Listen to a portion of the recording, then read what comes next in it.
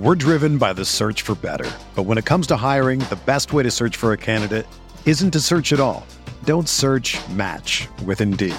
Indeed is your matching and hiring platform with over 350 million global monthly visitors, according to Indeed data, and a matching engine that helps you find quality candidates fast. Ditch the busy work. Use Indeed for scheduling, screening, and messaging so you can connect with candidates faster. Leveraging over 140 million qualifications and preferences every day, Indeed's matching engine is constantly learning from your preferences, so the more you use Indeed, the better it gets. Join more than 3.5 million businesses worldwide that use Indeed to hire great talent fast. And listeners of this show will get a $75 sponsored job credit to get your jobs more visibility at Indeed.com/Blue Wire. Just go to Indeed.com/Blue Wire right now and support our show by saying that you heard about Indeed on this podcast. That's Indeed.com/Blue Wire. Terms and conditions apply. Need to hire? You need Indeed. This podcast episode is brought to you by Coors Light. These days, everything is go, go, go. It's nonstop hustle all the time. Work, friends, family expect you to be on 24/7. Well, sometimes you just need to reach for a Coors Light because it's made to chill. Coors Light is cold lagered, cold filtered, and cold packaged. It's as crisp and refreshing as the Colorado Rockies. It is literally made to chill. Coors Light is the one I choose when I need to unwind. So when you want to hit reset, reach for the beer that's made to chill. Get Coors Light in the new look delivered straight to your door with Drizzly or Instacart. Celebrate responsibly. Coors Brewing Company, Golden, Colorado. Pele leaned in and said something to Freddie. Don't let them change you. Keep working on what makes you different and what makes you special. It was great advice, but it caused me some problems. But what could change Freddie Adu? Soccer is going to explode, and it's going to be around this kid. We're the Beatles. Everywhere we went, it was the Freddie Show. And with that came the expectation, and with that came the pressure. New episodes of American Prodigy drop Tuesdays from Blue Wire Podcasts. Blue Wire. Welcome back. This is the Big Blue Banter New York Giants football podcast. I'm Dan Schneider, joined as always by Nick Filato. Tonight we're here to break down the all-22 of the Giants offense in their Week 14 loss to the Arizona Cardinals. Before we dive into it, Nick, I want to ask you, how are you feeling about the offense in this game and in general after you've now seen the all-22 film? Still don't feel that great about it, to be honest. I still think that the offense is somewhat unimaginative. I feel like there are way too many curl routes and routes that aren't breaking horizontally to set up the receivers for in a position that they could really create yards after the catch. I feel like a lot of the routes are just run up field and turn around, so if I do catch the ball, I'm going to get tackled right away. It's kind of the things we've beat up about Jason Garrett over the duration of this season. As for Daniel Jones, I felt like the entire game he looked tepid, even in the beginning of the game. I know he rolled right that one time and threw a pass to the sideline. I still felt like it didn't really look the same. There were times where I feel like he would have bailed in the pocket if he could, but he just couldn't. And I don't think you can really trot that kind of product out there again. I think it's somewhat of a liability, and you're putting your franchise quarterback into a spot where he can further his injury, which would be very, very unfortunate as well. I don't feel great about anything I watched. I think the Giants offense got outcoached by Vance Joseph and the Arizona defense. I don't think it's encouraging, and now I just hope that the team gets humbled a little bit. They go and they create a lot of contingency plans, so if the Cleveland Browns do the similar thing that Vance Joseph and that defense did, they're going to be able to counter it and make adjustments, because you didn't really see that in this game as much, at least not effectively. I think they tried to counter it, just didn't really necessarily work. So I'm really hoping that the Giants can kind of overcome in their next matchup, but this all-22 wasn't really all that encouraging. Yeah, honestly, it was a bit more disappointing than I thought I would feel. Usually I come away after the All-22 with more positives, and I did feel that way after watching the All-22 on the defense, because after the game, Joe Judge says we were outplayed, we were outcoached. Well, I'll give it to him on the offensive side of the ball. I think Jason Garrett was absolutely outcoached by Vance Joseph in this one, just to an incredible degree, not only from the get-go, throughout the game, and then even in the second half when you would expect maybe some adjustments to be made that weren't there. ultimately. But on the other side of the ball, I didn't feel that way watching this Giants defense. We'll get to more of that on the Giants defense podcast. And it's funny because me and Nick talk off pod about this offense for 30 minutes earlier today, and we were like, this is perfect banner. This would be actually perfect for the podcast. We'll never be able to replicate it, but we're trying to put into words like how we feel watching this offense on the All-22. And I think Nick summed it up very well. My issues with Garrett from an overall standpoint come from the philosophical idea of trying to move the chains, control the clock, string together 10-play drives that chew up the clock, and then ultimately when you get in the red zone in the constricted area, you come up with just the perfect plays and the perfect execution to get 7 instead of 3. And it really is spawned, and when you watch the tape, you see it so often with Garrett's offense from the overall standpoint, but it's the individual stuff that really bothers me as well. When you have a game like this where Vance Joseph comes out at times with a 4-4 look, and he comes out at times with just press man and one high safety, and yet you see Jason Garrett counter it with these whip routes or with, routes breaking all to the sideline. You even saw a couple routes where the Giants seemed to, at the top of the screen, run these 2 deep curls that ran to the same depth, and the defensive backs were just draped all over the receivers. And when you watch it, you start to see that it's not just the philosophical issue of him not having an idea of, more routes that break over the middle, more routes that break, even the simple times when they have 2 high receivers at the top of a screen, they run 2 deep curls. Instead, why don't you run 1 deep in and 1 deep post just to space things out more? Mills concept, that's called. Mills concept, exactly. That was a big part of the Pat Shurmur playbook, the Mills concept. It was something I really enjoyed watching.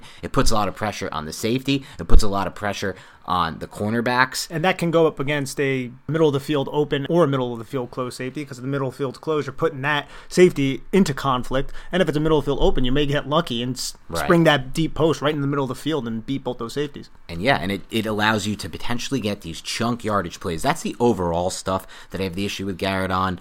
But really, it's the individual plays. It's a lack of adjustment. It's this constant idea that, our offense is this way. We rely on this quick passing game, and it came up too many times in this game. I do agree with Nick that, Jones didn't look himself. That's fair to say. I also still think that Jones should be put back out there if they want any chance to still win this division. I don't see anything with Colt McCoy. I have no interest in watching another Colt McCoy game. I have no interest in expecting the best there, because this Browns team is playing better football than the Seahawks are playing right now, and the Ravens are playing better football than the Seahawks are playing right now. They will not get another perfect game with the interceptions and the fumbles that they got in that Seattle game, including one on that 3rd and 1 that was very lucky. The Seahawks could have easily scored there on that drive, changed the whole game.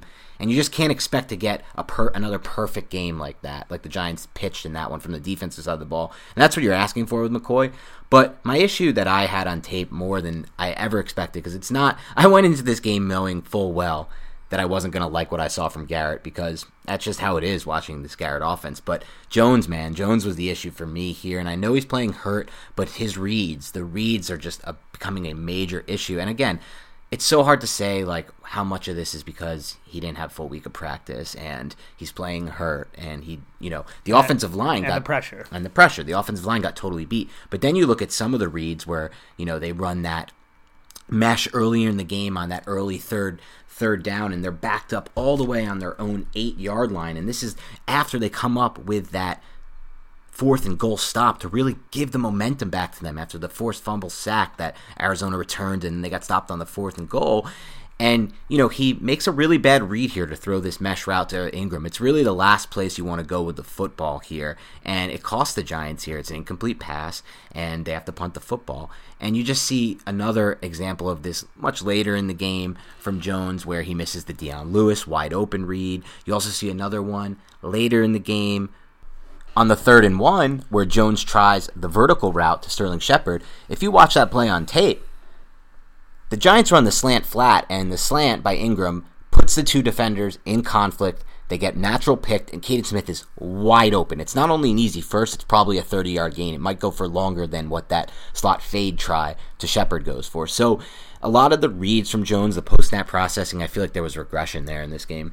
I definitely feel like there was, and that could be a product of what Vance Joseph was doing, just running heavy press man and also using the double stunts on both sides of the line of scrimmage to kind of take advantage of the protection in front of Daniel Jones. And the fact that Daniel Jones didn't have his legs did not allow him to kind of flee and then make the defense pay and keep them honest. The defense could just pin their ears back and just come after him every time they felt like the Giants were passing the football, because the Giants and Daniel Jones couldn't use his legs, which he relies on quite often, if we're going to be really honest. And if we're going to also be pretty blunt about it, the receivers not being able to get off the press man was a big issue. And that goes to the receiver skill set, which was definitely a hindrance to the Giants in this game, and also Jason Garrett for not creating more stacked formations where these receivers can receive a free release and kind of create automatic separation off the line of scrimmage to where they wouldn't have to be pressed within that 5-yard limit. You can do that by using a bunch of receivers in bunch or stacks, something like that, to kind of help give these receivers a better opportunity to create separation. Yeah, I think you bring up an excellent point there, Nick, because I wanted to talk a little bit about the first thing you said, which is the receivers not being able to beat press, and we'll get to that. But I think the second thing you said is a really interesting point there. It's that, as a coach, it's your job to adjust to what you're seeing. When you have a play that early in the game, like the Giants had, where they had that 3-by-1 set, and they ran the Ingram whip route that got no separation. Golden Tate runs some kind of route up the slot on the left hand, and out of the 3-by-1, it gets absolutely no separation. I don't know what the hell that was. And they run the deep curl on the far, on the boundary, gets no separation. And so he has to come back to this well-guarded slant on the 3-by-1. You look at that play and you say, okay, well, maybe, just maybe the next time the Cardinals show, because on that play, by the way, we referenced it earlier, the Cardinals literally have one high safety and just play pure press man. There's no one in the middle of the field but that single high safety, and yet there's one route that's breaking into the middle of the field. It's that Slayton slant. And not only is that just flawed from a philosophical standpoint to have one in-breaking route when there's only one guy in the middle of the field and it's a high safety, but also, like you said, if you see that and you see how it doesn't work because this slant was well guarded, why not come back with what Nick just said? Some bunch formation. Stack these receivers at the line of scrimmage in a bunch formation so they can create natural separation so you can't just press man them. And we didn't see a lot of that. I don't know if we saw any of that in this game. We saw a couple bunch formations. Now there were a couple tight stacks, I believe, but it wasn't something that was common. It didn't seem like it was an adjustment because there were way too many times where they just came out in this 3-by-1 set. Literally, cornerbacks just breathing in their face. Hopefully they don't have halitosis or anything because the Giants receivers might have just passed out. But they were right on top of them. And then throughout the entire play, the cornerbacks stuck on them. And the Giants receivers couldn't get off of the press and they couldn't create any separation. And some of these route concepts didn't really necessarily allow them to create all that much separation either. So really it was just an entire failure by this offense. There's a lot of blame to go around. I don't think it's all on Jason Garrett, all on Daniel Jones, all on the receivers. It should be divided pretty evenly among all of them, but Jason Garrett is the leader of them, so he would probably burden the most. Yeah, I would say, based on a conversation we had earlier with a guest that's going to be joining the show and the podcast that you'll hear later this week, that I am going to selflessly, shamelessly promote at some point right before the ad breaks. Coaching is a major factor in wins and losses in this league. In his mind, talent level across the board in the NFL is pretty similar, a lot more similar than people think, and it comes down to coaching. So I would still put most of the blame on Garrett from that standpoint, but I would be remiss if I didn't talk a little bit about Darius Slayton's inability to beat press man. You're looking for flaws in Slayton's game. I think a lot of people have criticized Slayton this year, said he's not a 1-1, he's a number 2, or he's not even a number 2, he's an overrated receiver. And I think until this game, I didn't really see too many flaws in Slayton's game. I thought he was kind of held back more so by quarterback play and more so coaching. In this game, they found a way to get to Slayton, and it was press man coverage. Early on, the play we talked about on the reaction pod, that 3rd and 5 earlier in the game when they were at the midfield point, the second third down, the key third down. This one's on Slayton because Slayton can't get vertical quick enough for Daniel Jones to throw the deep out to Golden Tate, which is the read he has here, and he has to come back and look to his left. And of course, on the left side of the field, the Giants are running some crappy double curl, and the sack comes. And honestly, to stick up for Jason Garrett here, he has a very tight formation from the hash to inside the numbers. It's pretty much a bunch formation, and there's only one wide receiver on the line of scrimmage. So this is giving 2 wide receivers a free release, and that one wide receiver is Darius Slayton. But he gets jammed so bad by Byron Murphy that it screws up the entire timing of this sail concept with a pivot kind of being the pivot inside to going outside, kind of being the flat route. And Daniel Jones, you can see he wants to throw the deep 7 route to Golden Tate, who has a little bit of separation, but he can't because Byron Jones could undercut it because Darius Slayton can't get upfield like he's supposed to because of that press man. Yeah, there's no doubt about it. But I want to talk about something else you mentioned, because in a game like this where it's just a complete offensive failure, it's not just on the quarterback, it's not just on the play caller, it's not just on the wide receiver for not getting separation, it's on the offensive line. The offensive line had a really difficult game, and you mentioned that earlier. So I want to talk a little bit about those offensive line struggles. But before we do that, I want to take a quick break to hear a word from our sponsors. But before we do that, I'm going to make my shameless, selfish, I don't know what I would call it, plug. All three of the above friends of the podcast. Because guess what? Later this week, I teased it on the reaction pod. I said, you better stay tuned. Something big's coming. And later this week, we're going to drop an interview we had, an exclusive interview that we had a lot of fun doing with Osi Umenyiora, 2-time Super Bowl champion Osi Umenyiora, one of my favorite players growing up. It was a joy to talk to Osi. We talked to Osi about the 2020 Giants, our love affair with Patrick Graham that he confirmed and explained why. He's on the same page with us. We talked about some players who stood out to him from this defense. We talked about his playing days with the New York Football Giants. It's a really fun interview, and it's going to be dropping later this week. We're also going to do another podcast like we did last week with Ed Smith from the Arizona Cardinals, previewing the Cardinals. This will not be with a former Browns player, but we will be previewing the Giants-Browns game, a must-win game for the Giants, essentially a playoff game under the lights, a big opportunity for the Giants in my mind to get back in this race. So 2 more pods after these 2 come this week. It's a busy week for the Big Blue Banter podcast. But on that note, let's take a quick break to hear a word from Nicholas Filato, bringing to you our sponsors. 2020 has already reshaped how we work, and it's almost over. Businesses across the globe are challenged to be their most efficient, which means every hire is critical. Indeed is here to help. Indeed is the #1 job site in the world, with more total visits than any other job site, according to ComScore. Indeed helps you find quality candidates quickly, so you can focus on hiring the person you need to keep your business going. Unlike other sites, Indeed gives you full control of payment flexibility over your hiring. You only pay for what you need. You can pause your account at any time, and there are no long-term contracts. And now, Indeed's new way of matching you with candidates instantly delivers a short list of quality candidates whose resumes on Indeed match your job criteria that you can contact the moment you sponsor a job, making Indeed the only job site that can move as fast as you do. Right now, Indeed is offering our listeners a free $75 credit to boost your job post, which means more quality candidates will see it fast. Try Indeed with a free $75 credit at Indeed.com/BlueWire, all one word. This is their best offer available anywhere. Go right now to Indeed.com/BlueWire, all one word. Offer valid until December 31st. Terms and conditions apply.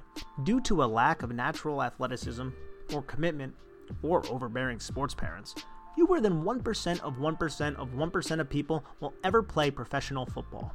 But instead of entering the NFL, they've joined another league, the League of Football Watchers. This football season will be different. You could say that again. And Pepsi is here to get you ready for game day, no matter how you watch. Because right now, having a nice ice-cold Pepsi will make your football watching experience that much greater. It will take it to the next level, and sometimes the next level is what you need to unlock a great day. Pepsi is the refreshment you need to power through any game, because Pepsi isn't made for those who play the game. It's made for those who watch it. Pepsi, made for football watchers. All right, Nick, so let's talk about what I teased before the break, and that's the offensive line play in this one. I actually thought, and I listened to these Giants assistant coach interviews, or whatever you want to call them, but the press, I don't know what they're called. They're Zoom interviews or Zoom pressers now, and usually you get nothing from them, but I actually thought Dave DeGoogs, I'm just calling him the Googs at this point. DeGuglielmo. Yes, because I don't know how to pronounce it. I don't have an Italian accent. I can't do it well, and I'm not even going to try to, so I'm just going to call him Googs. I like the nickname Googs, or DeGoogs. So I thought DeGoogs actually said some really interesting things and went inside football a little bit, and it's cool to hear. He's known as a really straight shooter, straightforward guy. I'm sure if the Giants really vetted these interviews, they probably wouldn't be too thrilled with some of the inside stuff he was giving. But for us, junkies of the X's and O's and people who literally do this for a podcast, it was great stuff. And one thing he said was he actually feels like this wasn't something new. The Giants have been struggling all year with the TE stunt, but they've found a way to kind of negate it or look okay in it earlier this year because they've used the center to help. But Arizona is running so many double TE stunts. The center, Nick Gates, wasn't able to be used to help. And those double TE stunts are really what killed the Giants in this game. So, Nick, why don't you break down to us what a double TE stunt is and why the Giants had so much trouble with it and why it really played a major impact in the offensive ineptitude. Yeah, so a TE stunt is a tackle end stunt. So that means the tackle is going to be the penetrator and the end is going to be the looper. Now, a double TE stunt is just a TE stunt on both sides of the line of scrimmage. So what that means is the tackle, so say the 3 technique, could be a 2-eye, it could be anything like that, but say it's a 3 technique just for this conversation, he's on the outside shoulder of the guard. What he's going to do is he's going to split the guard and tackle and try to occupy both of them, while the end, could be a 9 technique, what have you, comes around as the looper, goes into that A-gap. We saw this so many times against Kevin Zeitler in this game. Kevin Zeitler was guilty for many different reasons. It's not necessarily, I don't want to just sit here and bash Zeitler. He had a really bad game, but he was guilty of riding Zach Allen too far up into the line of scrimmage. Zach Allen would get a lot of depth, and there was no transition between Cameron Fleming, Matt Parrott, whoever it was both of them, and Kevin Zeitler to kind of pass off Zach Allen and then go and take that looping end. You didn't see that, and that's basically a tackle end stunt. And an end tackle stunt is the opposite. The end's going to be the penetrator, and the tackle's going to be a looper. So the end would shoot hard to kind of occupy the tackle and the guard, and the looper would be the defensive tackle. He would loop around. So every time you hear on this podcast TE or ET, it's just end tackle or tackle end. Yeah, it's a great way to break it down. And in this case, as Googs was saying, it was the TE stunts and was the double TE stunts. And that was a big issue for the Giants. And he even didn't mention by name. And guess what? I'm going to give Kevin Zeitler a pass. Like, we can talk about how bad his game was. And he did have a really bad game in pass protection.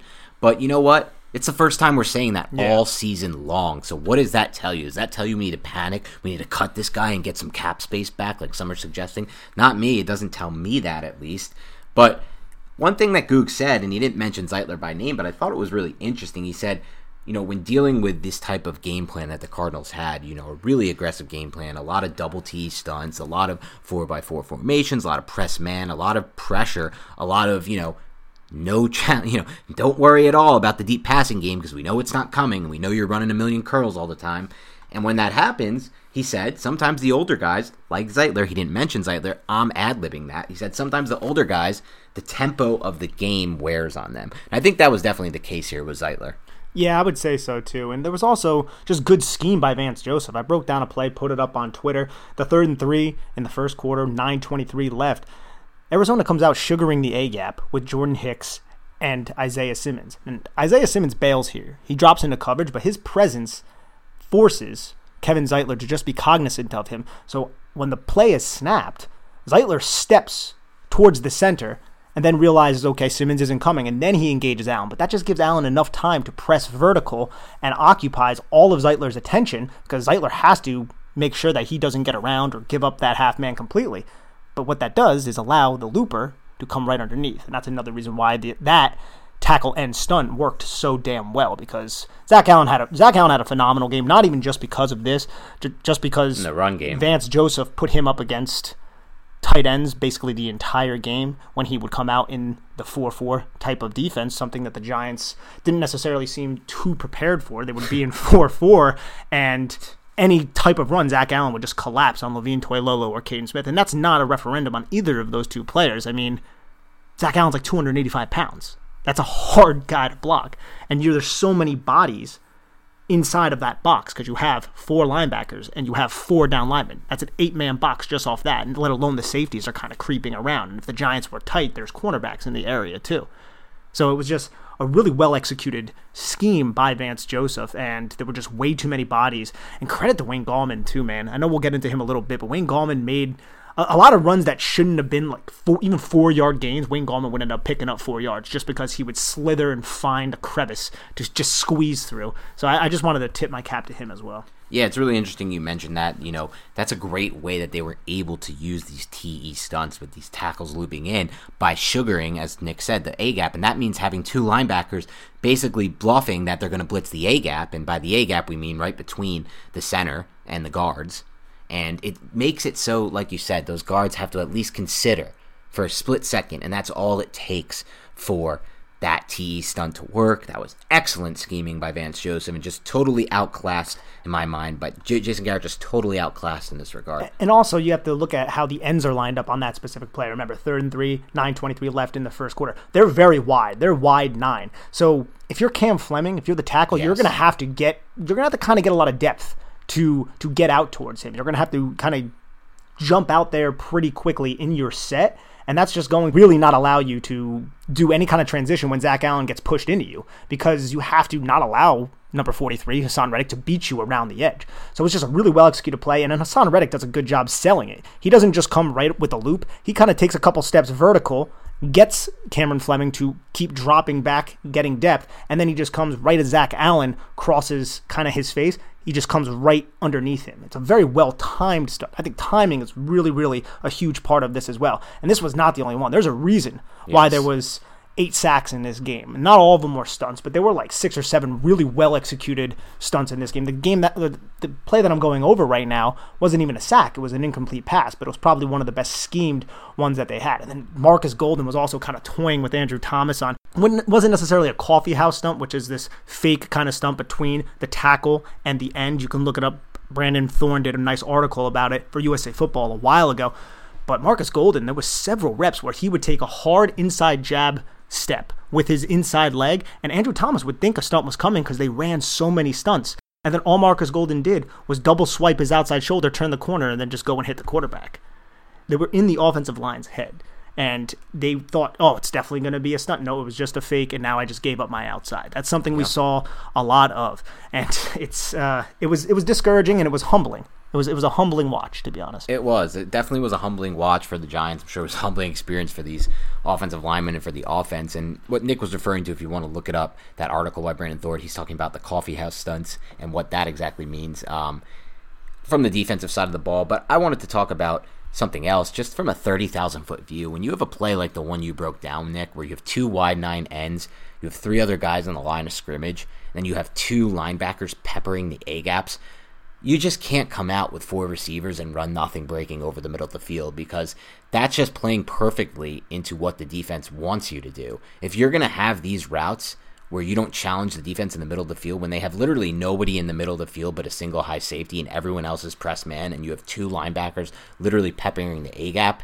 it doesn't seem like the best way to counter this showing on defense. We're in the kitchen right now, guys. We're sugaring the A-gap. We're peppering the A-gap. We're going to be salting the A-gap soon. It's going to be a lot of fun. But you're right, man. I mean, you want quicker routes, but again, the Arizona Cardinals corners are glued to these receivers. That's why you probably want them to be tighter, bunched, stacked, and then maybe create some sort of miscommunication within their banjo coverage if they execute that with switches to kind of help break somebody open, which is something we've seen this year from Jason Garrett. It just did not happen in this game. Yeah, the 3 routes at the top of the screen on this specific play are just really hard to watch. The whip route that gets no separation, and then whatever is going on with the 2 wide receivers, neither breaking over the middle and just not challenging the single high safety in ways that you should be challenging a single high safety. If you get that look, you need to be pressing them horizontally over the middle or vertically, with deep posts and things of that nature. But I want to touch on something else you said, which was the game that Zach Allen had. And it was really interesting because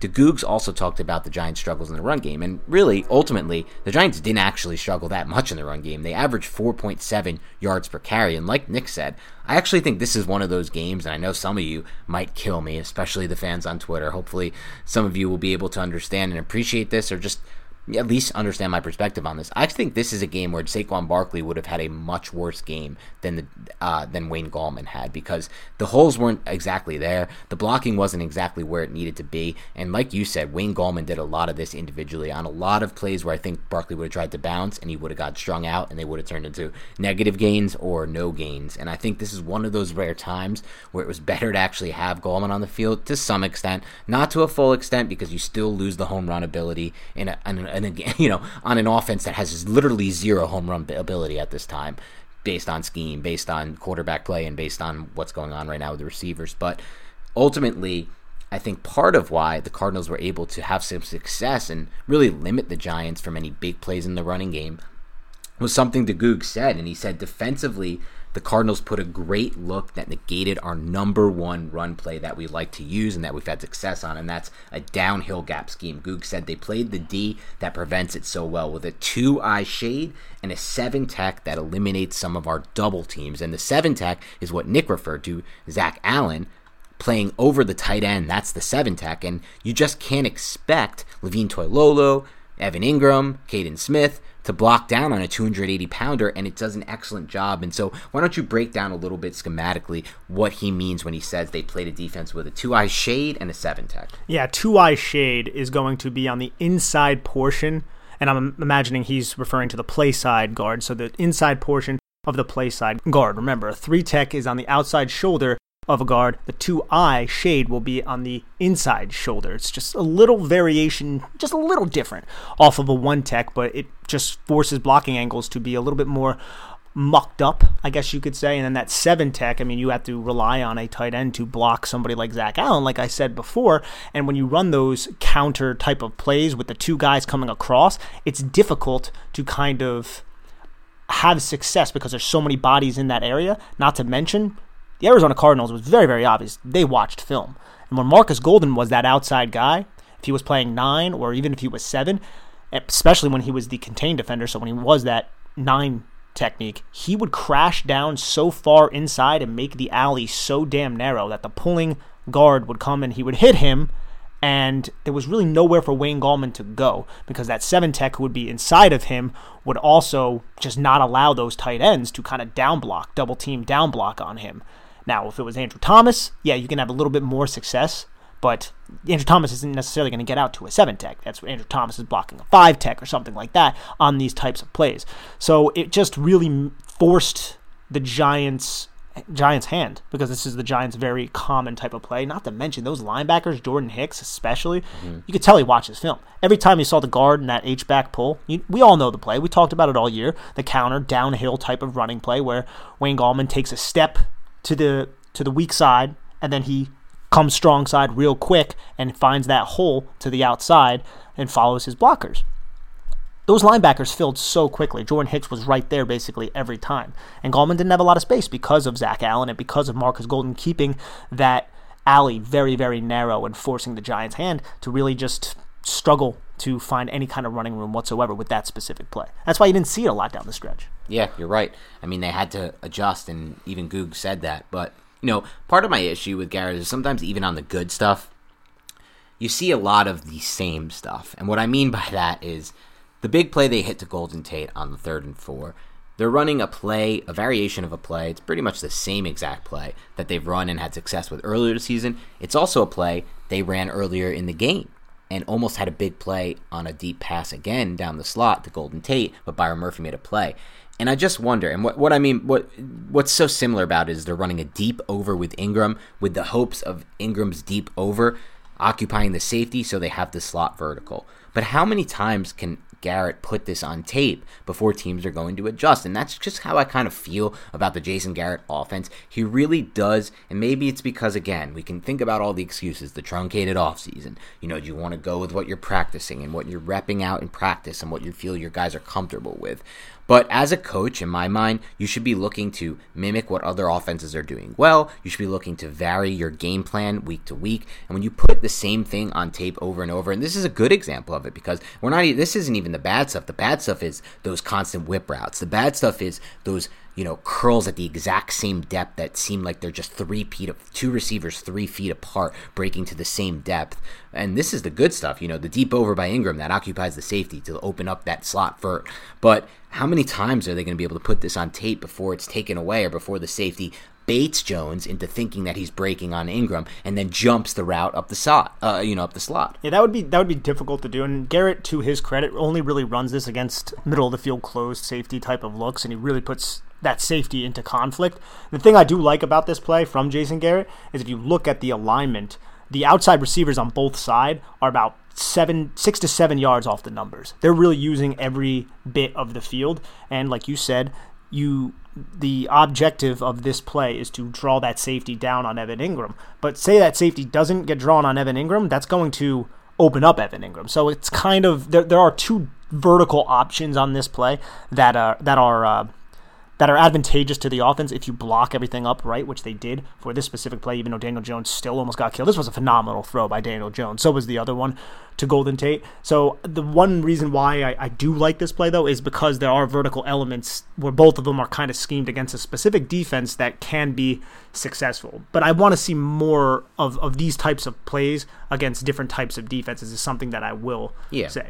I think that's a fair assessment of it. It's not so it's not exactly like I can agree with, so let me try to explain this better. I agree with you 100% with what you said because, more of these type of double verts that put the defense and put the safety in conflict, I am all game for at any time. It could be 1st and 10. I don't give a crap 2nd and 10. I don't give a crap 3rd and 3. It doesn't matter to me. You should always be looking for chunk yardage plays. But I just want some more variations of these plays. I don't want to put the same thing on tape over and over because eventually I do think teams will adjust. Maybe the simple adjustment by them will be just to not play so much single high on these 3rd down situations because they know the Giants will keep leaning on this play. It could be something as simple as that. It seems like it's a lot of relying on what he's used all season in this offense. It does seem you used the word stale, I think, earlier. You might have used that word. That's kind of the word that comes to mind with this Jason Garrett offense. It's a lot of the same stuff. I think I said unimaginative. Unimaginative. I'll use the word stale. Stale? Okay, yeah. I mean, like I've said on the podcast, I'm not team, okay, we got to burn Jason Garrett to the ground and we can't have him around no matter what. I think there can be adjustments that can be made. I'm not pleased with what this offense has done. I think that's very fair to say because the Giants are 31st in scoring right now. They're 31st in yardage, I believe, as well. And more importantly, even in yardage, just total yardage, which they are, 20-plus plays. Yes. The chunk plays that win you games. They don't have enough chunk plays. 31st. And one thing I will say, to kind of be devil's advocate, is are there playmakers that can get those 20-yard plays? I think there are. Me too. They're not as good as a lot of other teams, I would say. I think if you had Saquon Barkley, you would have much more 20-yard plays. I think that would also open up the passing game as well. But that doesn't take away from what Dan always says from a philosophical standpoint, that there aren't a lot of deep shots in this offense. And that's something that I would like to see a little bit more, especially since the blocking has been a little bit better. Now, in the beginning of the season, it wasn't there. And I'm actually willing to, I don't want to say give him a pass because I think you have to kind of still solidify and come away with something. But the fact that the blocking early on in the year was so atrocious could be one reason why there hasn't been as many 20-yard plus plays, if I'm going to play devil's advocate. It's fair. I understand that. We've made excuses all year for this offense and why it is what it's at. Yeah. But there's only so many excuses and then it wears thin for me. That's fair. This offense does not use enough Mills concept. You brought up a great point earlier when we talked about that. Just use more Mills. Just simple put, use more Mills. I don't want to see these double curls. Use the Mills instead. It'll never be a worse option. And it's not really the deep 20-yard completions or the shots or the chances Jones is taking. It's the routes. It's the route combinations and the design that gives you the chance to take those shots. Yes. It seems like when they take the shots, it's because they use max protect and they have a two-man route for the shot, or they're, like you said, they get the single high look they were just waiting for and praying to get so they can allow themselves to take this shot down the field with the deep crosser to Ingram that opens up the slot vert. But you shouldn't be waiting for it. You should be dictating to the defense what they have. You should be dictating always as an offense. You should not be responding to what the defense gives you. because you can dictate. Teams dictate. The Saints have dictated their entire career. That's why Devery Henderson and Ted Ginn and those types have been on every single roster, because they want to shoot that guy up the seam vertically and stretch a defense. And that's why you watch Andy Reid call plays and there's receivers just running open all the time, because, and now of course they have the talent. They have a different set of skill players. But you know what? I'll look around this league, man, and people can talk all they want about how the Giants don't have good skill players, but I will take Evan Ingram, Golden Tate, Sterling Shepard, and Darius Slayton, that foursome, over a lot of teams right now. A lot of teams. I would love to do that kind of experiment. It would be interesting. We're not going to do it now, but you take it over the Jets, you take it over the Washington football team for sure. You wouldn't take it over Dallas. You would take it over Philly. You take it over Philly. Yes. They don't have the guys, and Rager's not playing good football. You wouldn't take it over Green Bay, but a case can be made because it's really just Adams and nothing there, and Rodgers magic. How dare you disparage Robert Tonyan? You take it for sure over what Detroit's putting out there right now without Galladay. You wouldn't take it over Minnesota because Jefferson's the man and Thielen's really good, and I think that's enough I'd rather have that. And kind of friend of the podcast, Irv Smith Jr. You would take it over the Bears. Allen Robinson's not enough. That's all they got there. So now we've already just gone through two divisions. We won't go through everyone now, but we've gone through two divisions, and you take it over almost the majority of teams. I'd rather have Giants skill players. So as would I. I just don't buy that argument, man. I think that if the Giants ran better route combinations in this offense, it'd be better for Jones, and it would be better for the offense in general. But I will also say this to your point, the burn it down, the what do we do from here. I don't have much confidence moving forward with Jones and Garrett paired together. I would have more confidence with Jones and Shermer paired together. I would have more confidence with Jones and Jay Gruden paired together. I would have more confidence with Jones and a lot of coordinators paired together. But Jones and Garrett paired together, this is not just fully an indictment on Garrett, it's also an indictment on Jones for me. I don't think he's a good fit for Garrett at all. I don't think their skills mesh together well at all. And it is a problem for me. It's a really big problem because it's looking very likely to me right now that they're going to status quo this thing with Gettleman, Jones, and Garrett back for next season. And I don't want to look at that ceiling. To me is starting to frustrate me, Nick, because they won 4 games in a row. God bless. They might end this season out of the playoffs with the 10th pick, and we can't just sit here and call that a success because Giants Twitter tells us we have to. We have to really look at this thing and break it down and think, like, is this okay to really go into another season with this? I'm just not so sure. I'm really not so sure. I can't sit here and say that I'm so sure either, but I also don't think change for change's sake is always a good thing. That's kind of where I'm coming from. Obviously, I don't want to see Daniel Jones keep throwing it into tight windows on every single concept because there's not a lot of horizontal breaking routes. I want to see more 3-tiered type of route concepts where you have someone deep stretching vertical, someone horizontal kind of going like a deep post, a drag, and then a dig route or something like that. Something that's going to put 2 levels of the defense into conflict. You're also going to need time to do that. But I think it's a problem with some of the personnel. I also think it is a problem with the play caller. I don't think that they should throw everything away to the wind. I think everything should be considered, though. You understand where I'm coming from? I totally understand what you're saying, and I'm not saying I want to just throw everything to the wind. I don't think you are either. What I'm saying is I want to explore all opportunities and possibilities. And like I said, I think on the Reaction podcast, you should always do that. Yeah. Especially if you're 31st. You should always explore opportunities, but you don't just replace for replace's sake. No, I agree. But the first thing I would do is if I don't actually have a shot at upgrading quarterback in this draft, and we won't go into that now, but we will at some point because I don't think if Jones ends the season like he's trending right now, I don't think you can just walk into next season like we got our guy. We can't even consider one in the first round with our top 10 pick. You have to always be considering with what he's put on tape through 25 games. It's not very pretty. It's just not very pretty. Like as us who only watch one quarterback, we can easily make excuses for him. We can easily just look at the good and have it sometimes maybe cloud our minds and overwhelm us to an extent of we're not seeing all 32. But I know for a fact that he has not played that great football, in my opinion, over the course of his career so far. There can be excuses made for it. And obviously, we see moments like that dig route to Shepard when he's backed up on his own 2 in this game, and it's 3rd and 15 or whatever it was, and he drives the ball for 24 yards and throws an absolute seed. You see those flashes from Jones, and you're like, there is franchise quarterback in him. But those flashes need to be more than flashes through 25 games in my mind. And that's not to say I don't think they can become that. Look at Ryan Tannehill, man. Just look at that, and he's not the only example of that.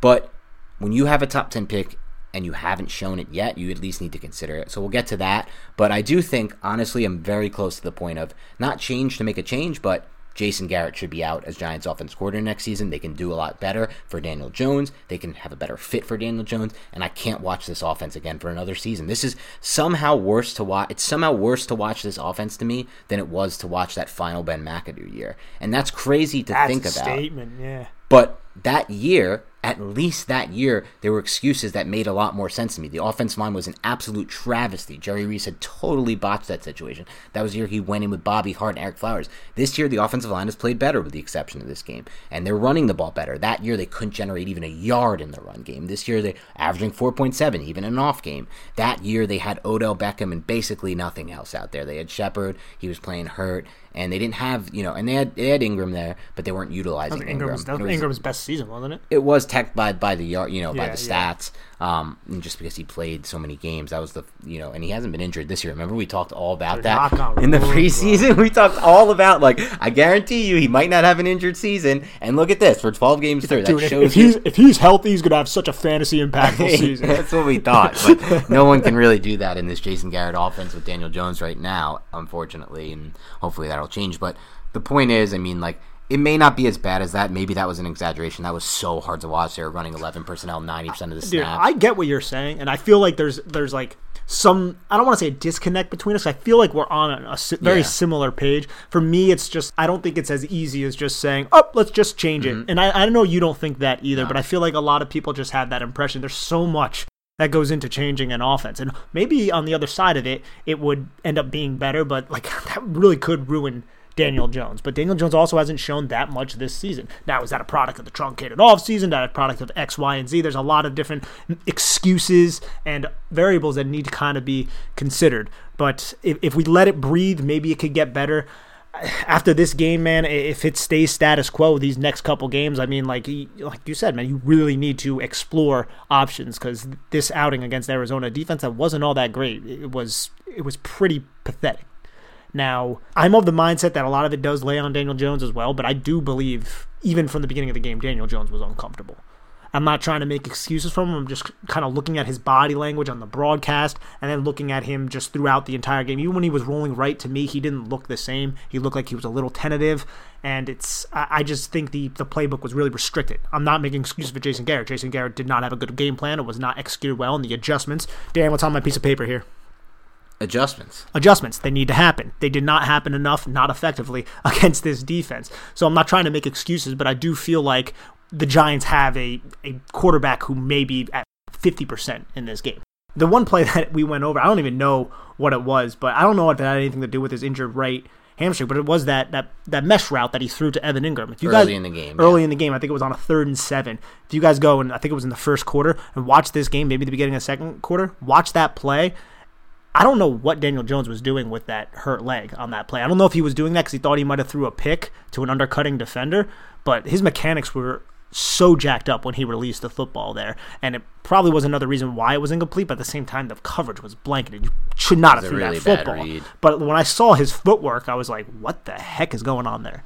Yeah, no, I totally get it, and it's such a tough thing to consider, but one thing I do want to talk about, and it stood out to me in this game plan, and I think it's important for our listeners to at least hear it and consider it.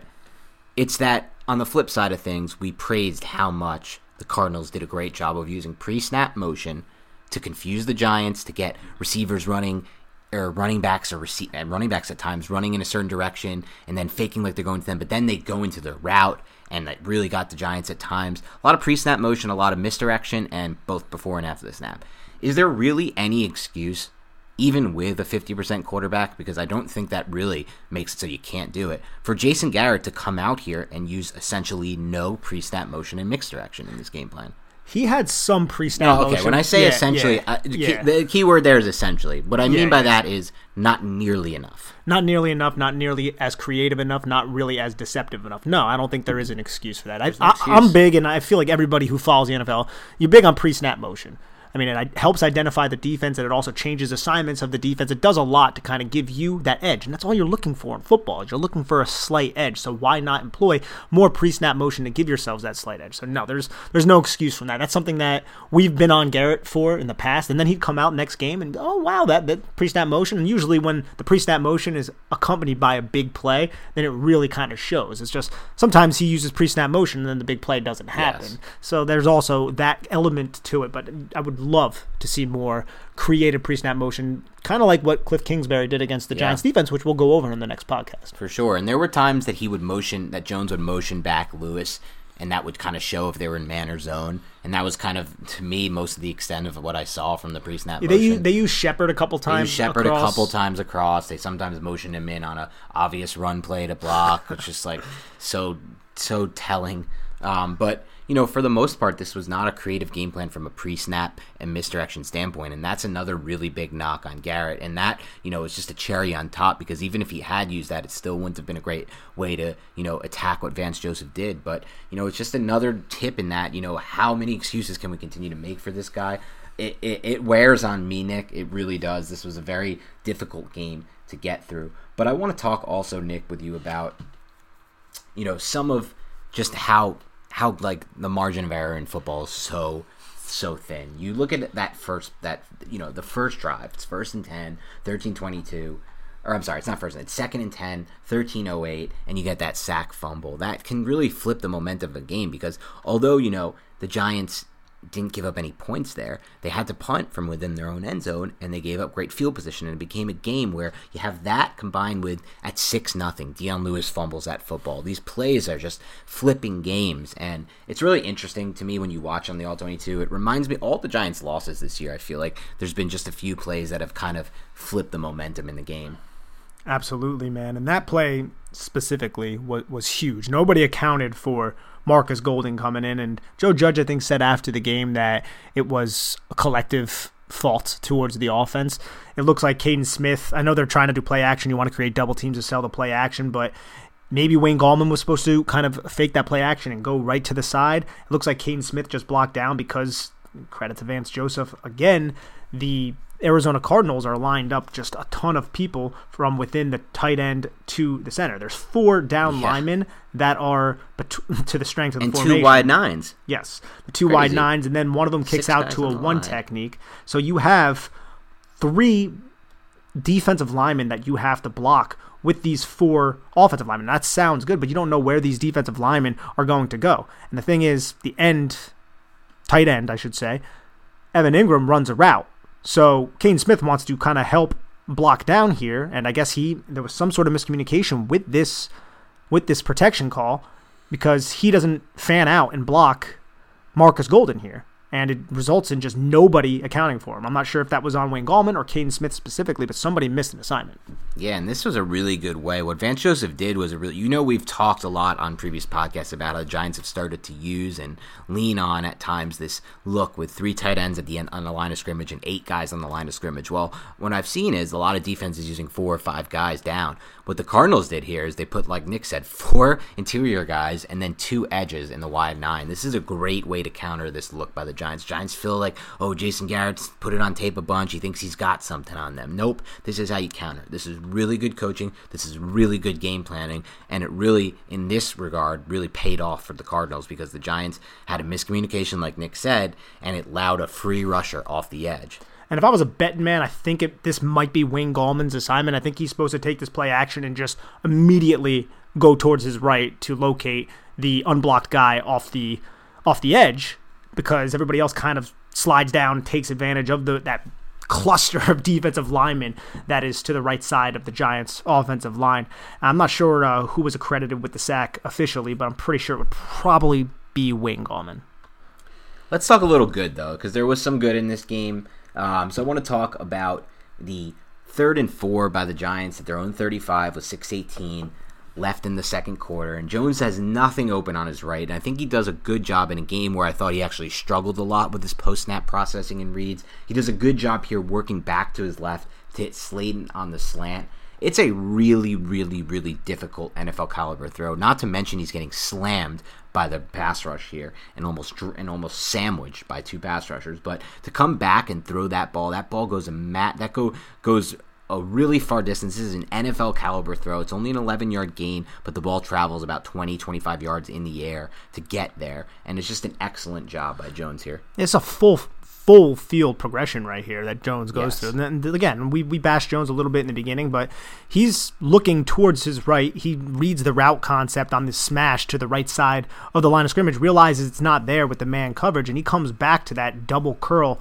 and fires a pass from the far hash towards outside the numbers to Darius Slayton. That's a very good play from Daniel Jones. And he had a couple plays that were very nice throws, solid reads. He just still is leaving plays on the field, which is something that I feel like we criticize him for rightfully. Yeah, there's still just so many times with Jones where he makes the decision before the snap, which has been his thing. It's been his thing since Duke, and it's continuing. I mean, that 3rd and 1 was a great example. We talked about it earlier. Caden Smith's wide open. He doesn't see it because he never wants to see it. He only looks left to hold the safety, and he's going to Shepard no matter what there. And that's okay at times, but you have to, you're going to leave a lot of plays on the field when you're determining things before the snap. You left a big one there. You obviously left a big one with Dion Lewis as well earlier in the game.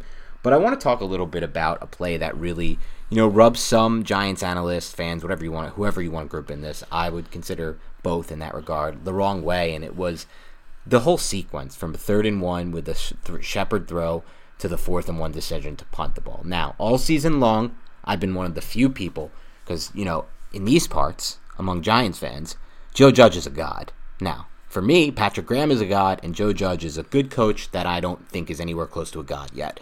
And part of why I don't think he's anywhere close to a god yet is that I think he makes a lot of conservative decisions that end up costing the Giants. This was one of them to me. If you're going to design a play where your pre-snap read is to throw that vertical slot fade to Sterling Shepard, and you're determined to go there, you go to the extent of looking left to hold the safety for a second and then firing the football after basically at one hitch, you have to make the decision when you're down 20-7 and your running game has all game long been able to generate positive yards, with the exception of a terrible decision to run the football with Alfred Morris on 1 1st and 10, which we're going to get to later.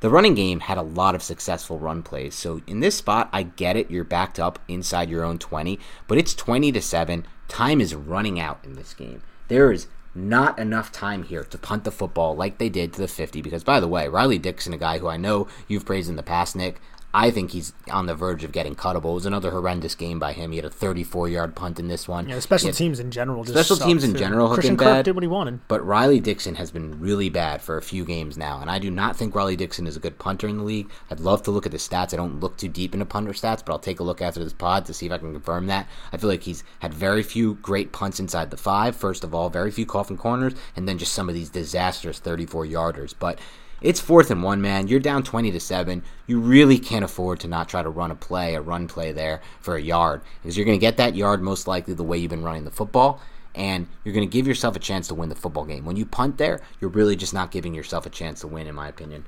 I actually agree with you 100%, because I do feel like at that it's the final minute of the 3rd quarter. You kind of need a spark play. I kind of think the primary read, though, was the slant flat to Caden Smith, and Daniel Jones made an executive decision to come off of that and then go for that slot. Usually I'm not against that. I think in this moment of the game you may want to try to get a big play, but there was no point in that route where Sterling Shepard had leverage against that covering defender, and the throw still almost got there, but I think you just go for that low percentage or that high percentage play to Caden Smith. It was a well executed route concept outside, and Daniel Jones, I think that was his decision, so I don't really want to knock the coaching staff as much, and I think we had the same discussion on the reaction pod. Oh no, I'm not knocking the coaching staff at all, at least not knocking Jason Garrett at all. Jason Garrett does a great job on this. He gets a wide open Caden Smith, and he gets a Sterling Shepard with the opportunity. We read it a little differently. I thought I saw Jones just look left for a split second just to hold the safety, because if he looks left longer than a split second, he's going to see a wide open Caden Smith. He was open from the start. The Evan Ingram slant there on that slant flat takes 2 defenders and it gets them in conflict, and they kind of creates a natural pick. But I think more so he kind of looked left and took that one hitch and took that throw. I'm fine with the decision even to go for a 30-yard shot like that on 3rd and 1, as long as Joe Judge, the head coach, has dialed up and said to his guys, we're going for it if we don't get it on 4th and 1. And because he doesn't go for it there and he decides not to go for it, and he made that decision probably even before the play, I don't love the throw, but I think that shouldn't be, I'm never going to knock the quarterback for making that throw. Or, I'm sorry, not the offensive coordinator for dialing up that play, but I am going to knock the head coach for just another very conservative decision. Again, it hasn't haunted the Giants as much some of these games, some of these weeks, but it will. It will moving forward. You cannot coach to not win. Coach to not lose. You have to coach to win, in my opinion at least, and that's what all the best coaches do, and I think, I'm hoping that grows a little bit with Judge, but ultimately I think there's a large enough sample size now to consider this might just be who he is. I'm a Joe Judge guy. I am too. That's not to say I'm not. But I agree with you. I do feel like they should have went for it there at that point in the game, given the context of the entire game and the score and the time.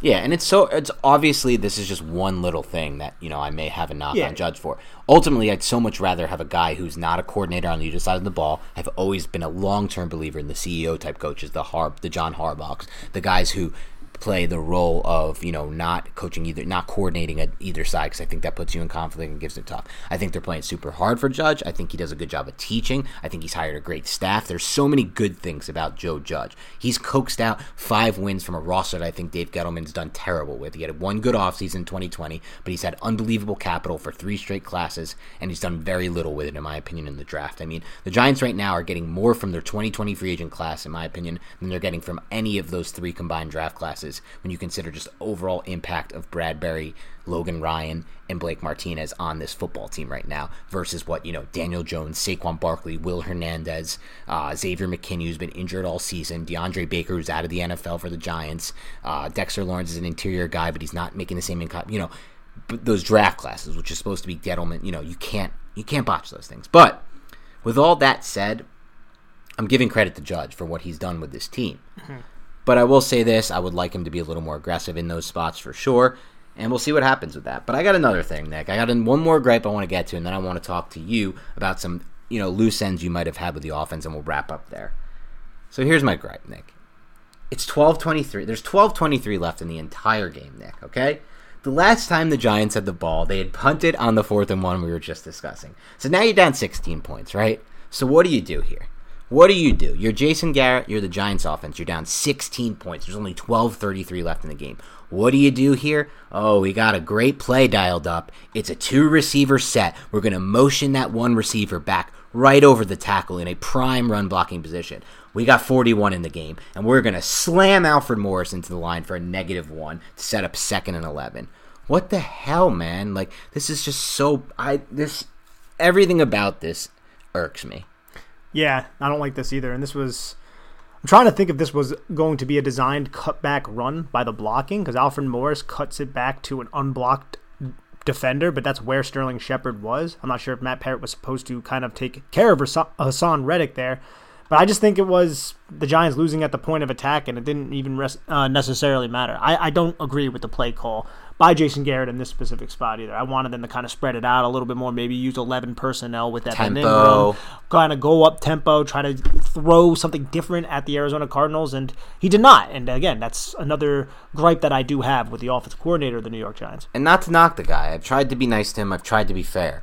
But with 12:33 left and you're down 16 points, you can't have Alfred Morris in the game. You got to have Wayne Gallman or Deion Lewis in the game. Yeah. And you can't be lining up in this tight bunch, this tight formation where you're motioning the receiver in to basically obviously tell off that he's going to be blocker on this play. And then you from the single back formation from under center, you're running 41 into the line. It's just, you can't do it. You got to go more tempo there, and you got to spread it out, like you said, and you got to start to attack to try to put points on the board. To his credit, he actually went a little bit more up-tempo. The next 2 plays were no huddle. They didn't pick up a first down, though, and Daniel Jones was sacked on 3rd and 4 by who else but Hassan Reddick, who set the sack record for the Arizona Cardinals. And Single game. He just went right around. And who's been basically a bust his entire career until this season. Yeah, Temple product, of course, around this area. We've made the guy who has been a total draft bust for them look like an all-pro. Yes.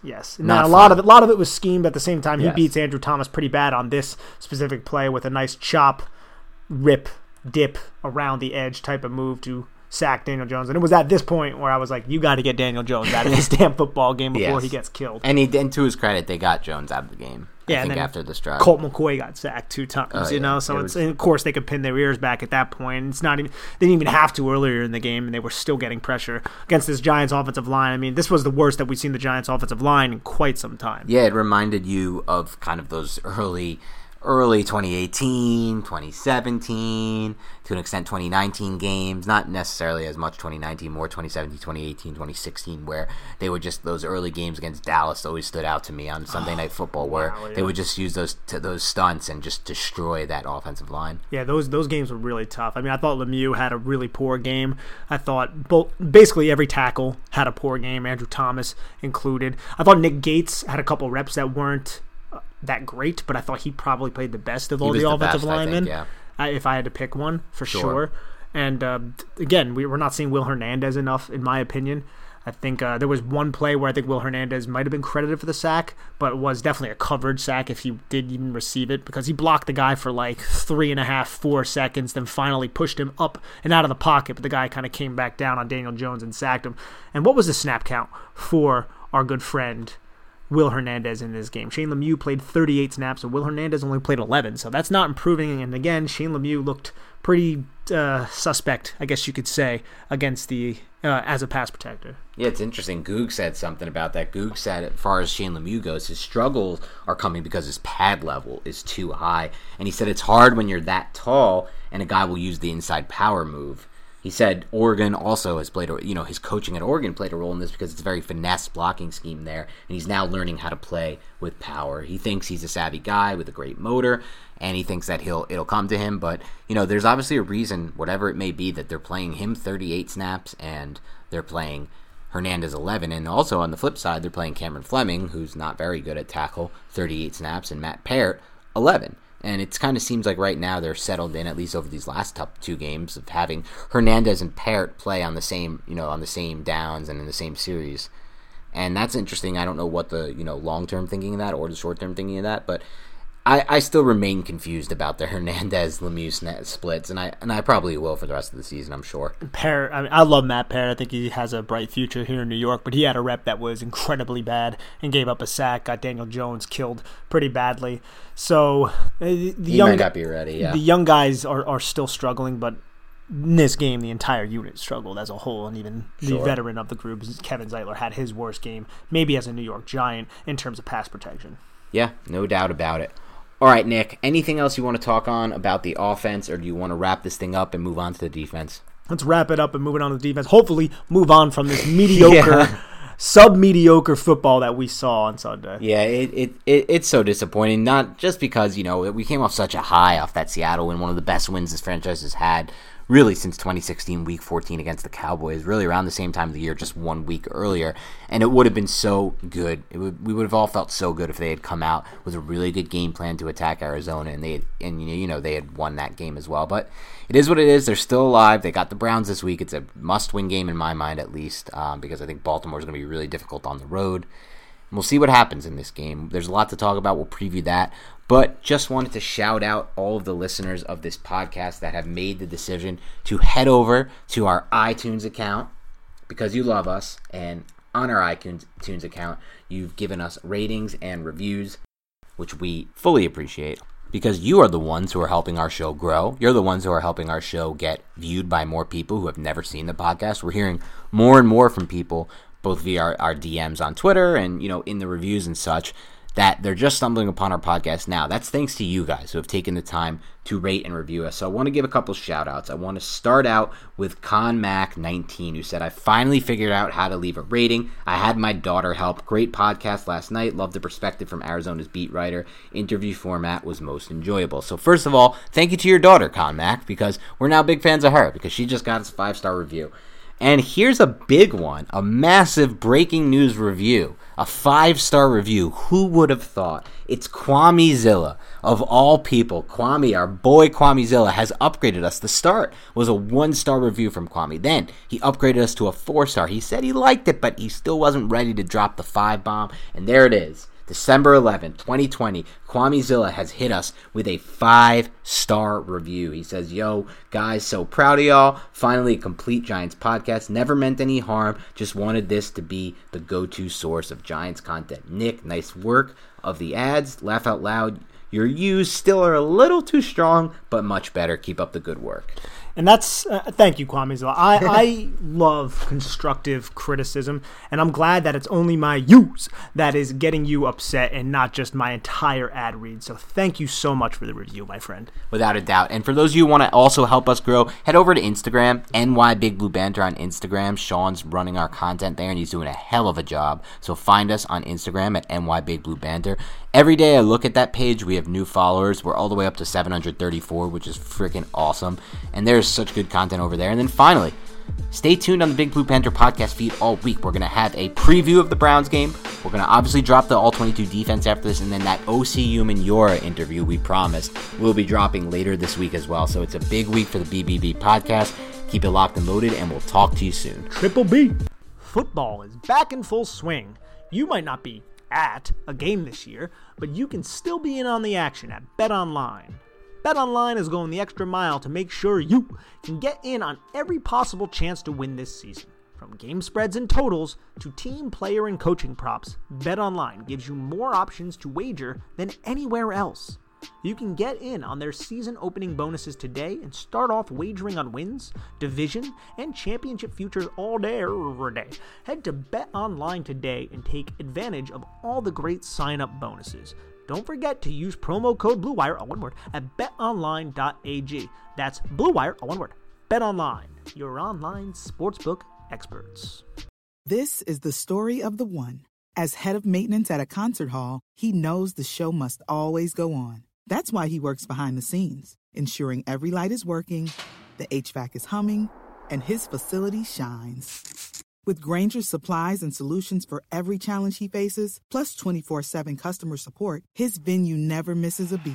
Call quickgrainger.com or just stop by. Grainger, for the ones who get it done.